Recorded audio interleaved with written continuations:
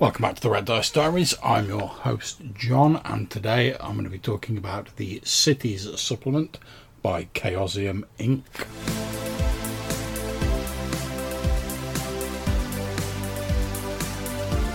Okay, so you'll have heard me mention this supplement in Friday's episode about the allure of old books. The version I'm looking at is the third edition of it. The original two editions were published by Midkemia Press. Obviously this version is published by Chaosium in 2013. So a fair while ago. Now, I can't remember who recommended this to me. Let's say probably Jason or one of the other anchorites. But at the time, I was musing about running a cities-based campaign, and someone said, well, you should have a look at this supplement. And it took a little bit of scouting around to find it, because it's not like being printed currently, but it's also not super rare, so it didn't take too long, and it didn't cost the earth when I found it. The book is written by Stephen Abrahams, John Everson of Midkemia Press. And in the short blurb at the start by the two authors, they explain that they tried to think of everything that could happen in a city and put the results into table form, so that with a few rolls, a games master had the germ of a situation or an encounter that they could use to run a reasonable facsimile of an actual living city in a campaign. And this is a universal supplement, so there's no real stats or anything in it like that. You can pretty much use it in whatever game you want, although the results are skewed more towards your typical sort of pseudo-medieval fantasy city that you'd find in like your D&D games, your Forgotten Realms and stuff like that. Our first few pages of actual information are the encounter matrix. It's a double-page spread of tables which covers the gamut of the various different quarters of the city. So Main Street, Lesser Street, there's in the poor quarters, there's main streets and lesser streets in the wealthy quarters, and there's also a few entries for like day, evening and night for towns, so smaller settlements, so that's handy. There's also merchant quarters in cities, main streets, lesser streets, etc. And for each of these different types of streets, you get day, evening and night encounters. And the sort of encounters you tend to get are things like already occurring. You effectively wander into the middle of something.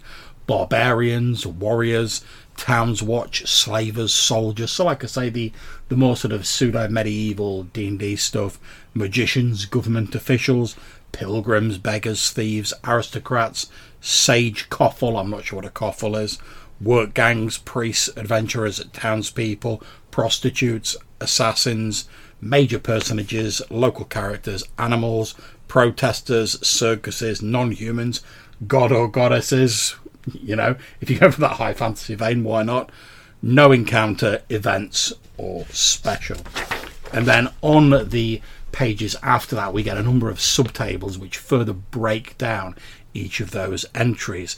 So on the already occurring table, it basically says that the following scenes are witnessed by the player characters. They may or may not become involved, modify or omit as needed.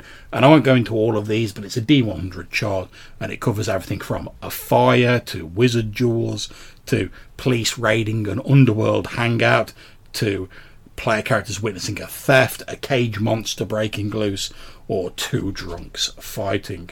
We then get a series of tables which break down the other entries on the list. So barbarians might be a barbarian being laughed at, insulted or mocked by the townsfolk, a barbarian hunting down an enemy, mercenary warriors who are looking for friends or are on a quest or maybe want vengeance, towns watch, guards being off duty, guards chasing street urchins, soldiers that accidentally bump into the player characters, potentially starting a bit of a conflict, off-duty soldiers sightseeing or drinking, carousing, slavers trying to chase down their slaves that have escaped, magicians who want to hire an adventure to assassinate a rival, a magician confronting the town watch or casting a spell, government officials reading proclamations, shadowing enemy agents or even being assassinated, pilgrims hiring an escort for a holy quest, seeking others to accompany them on pilgrimages.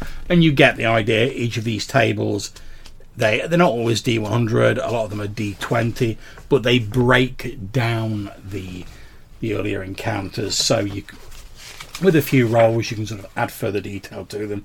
We also occasionally get some additional details. So in the aristocrats table, you roll a D100 for the incident. You then have additional little tables where you can determine the aristocrats' rank, their home, and the number of retainers they have. And one thing I have noticed is, although on a number of these it says roll a D100 for the incident that's occurring, you still only get a D20 table. So I think there's a bit of a mismatch on the text there, but it's not terribly difficult to work out, to be honest. We then have a master table of townspeople, where if you need to come up with some random townsfolk, you can roll on it. You may get madmen, drunk or drugged townsfolk, peasants, hags, rumourmongers, sailors, prophets, holy men, merchants, and again you get some smaller tables breaking those down. So if you rolled a hag result, if you rolled a 19, a hag would prophesy something about a player character, an important town personage, the town or the kingdom, and there's a 60% chance that might actually come true. We then have a table of animals. If you come across any random animals in the street. Let's have a look at this gods and goddesses table to see what we get here. The player characters here of a deity present in the city, perhaps manifesting at a temple. Roll a d20. On a result of 1 to 10, the result is unsubstantiated. On 11 to 20, the report comes from a reputable eyewitness. 2. On a log, a deity is at a tavern, inn, bath, gambling house, etc. Or the player characters encounter a disguised deity. And obviously you can tweak or ignore these rolls as suits your game. But I think it's really entertaining to have these here, and they offer some great idea fodder if you are running your own cities. We've got a random table of events. That could be your stereotypical, dishwater falling from an upper story window on a player character, to a passing wagon splashing mud on them, to hearing a scream from a nearby alleyway. And then special, it says this should be an encounter specifically designed for the particular town or city. It gives a few possibilities, but with that one you really are supposed to customize something for your own city and game. We have a table of missions. So if you've got like a magician who wants to hire someone for a mission, you could roll here to determine what they're trying to do, who they're trying to do it to, what places are going to be involved, what goods they're moving, stuff like that. We then get a fairly brief breakdown of lodgings, and it gives 6 quality levels here, ranging from 1 bad all the way up to 6 superb, and you get breakdowns of what they mean in terms of these tables. Likewise, the quality of the food has a similar scale, and then we're given some food and lodging prices in gold pieces. I'm not sure how they stack up against various versions of D&D or whatever, but again, you could take that or leave it as you see fit. We get a number of dice ranges to determine randomly, if you want, the number of customers in a tavern, and we get 4 distinct time slots for that. The morning, 5 a.m. to 10 a.m, day, 10 a.m. to 5 p.m, evening, 5 p.m. to 11 p.m, and night, 11 p.m. to 5 a.m. And we get it broken down by the general location, like poor quarter, lower middle quarter, merchant quarter, upper middle quarter, and wealthy quarter, depending on where the tavern is in the city. We get a table where you can randomly roll to determine what the particular patron that they've bumped into in a tavern is, ranging from townsfolk to warriors, magicians, etc. We get an aristocrat background, an occupational background table where, if you've got a random NPC and you want to give them a bit more flavour, you could roll on this table and go, oh, actually they're a peddler, or they're a scribe or a sculptor, and it's very easy to do. We get a table which helps you determine the amount of street traffic at any time in a city, and a table to do with how many animals are located in a stable and the availability of such services. The next chapter is titled Populating Villages, Towns and Cities, and unsurprisingly it contains tables for populating villages of up to 400 people and for populating larger towns and cities. The village tables tell games masters what can be found in the smallest hamlet to larger villages. As size increases, the chances of taverns, blacksmiths, open markets and other services also increases. We get some general instructions on how to use it. And on my copy here, because it's held together with staples, I can see there's been a fair bit of rust on the staples there at some point in the past, but never mind. Moving on to villages, we get a number of tables that basically allow you to determine how many buildings there are going to be in a settlement, what the frequency of open markets and bazaars are, what sort of contents they're likely to contain, how many craftsmen there would be there, what sort of businesses are represented. And then we move on to a similar sort of subsection for towns and cities. All of these have examples in them. And again, we get distribution of businesses, other sorts of buildings there might be, what sort of buildings you'd have in various quarters of a city, what sort of professionals you would have in a city. And again, various business types you'd find located. And then we have a chapter called Character Catch-Up. And it tells us that this section is a result of one night's inspiration and several months of playtesting. The need for such tables became apparent in our own fantasy RPG when players had characters which had run with different games masters and were in different time frames and wanted to run those characters together. Normally this isn't a problem, but in some cases several characters had profoundly influenced the events in our campaign and could not be moved back in time.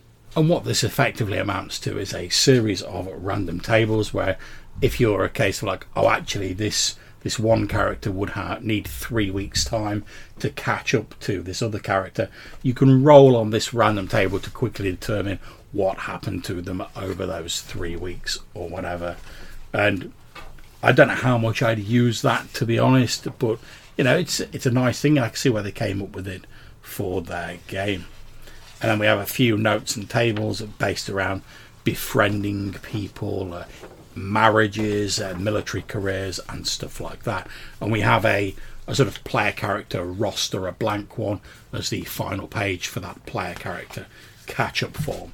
So what do I actually think of this book? Well, to be honest, I think your use for this book, even if you can get hold of a copy, is going to vary depending on how much you use big cities in your game. It's very much designed for the bigger cities, and yeah, there are some like nods to smaller settlements in here, but it's quite clear even from the name cities that its main purpose is to enable you to run these larger settlements with some degree of verisimilitude and sort of realism in inverted commas in your game. And I think it does well for that. The only thing I would say is that because there's so many nested tables in this supplement, you're probably best, rather than rolling things entirely randomly at the tabletop, is to maybe roll a few things in advance and jot them down on like an index card or in your online notes or whatever you're doing, so that you're not having to roll through 6 different tables and flip through the book during your game. You can just sort of go, all right, okay, I've rolled that they're bumping into a merchant, and you've got like 3 or 4 rolled up, and you can then just like roll them straight out into the game, and you're not going to be wasting time or slowing the game down as you flip through the book looking for all the various tables. Now, because it's a small book, it doesn't really have an index page or even a contents page, to be perfectly honest, which I don't mind forgiving a little bit because it's an older book, and all of the tables pretty much have giant titles on them, so flipping through it's not difficult to spot them.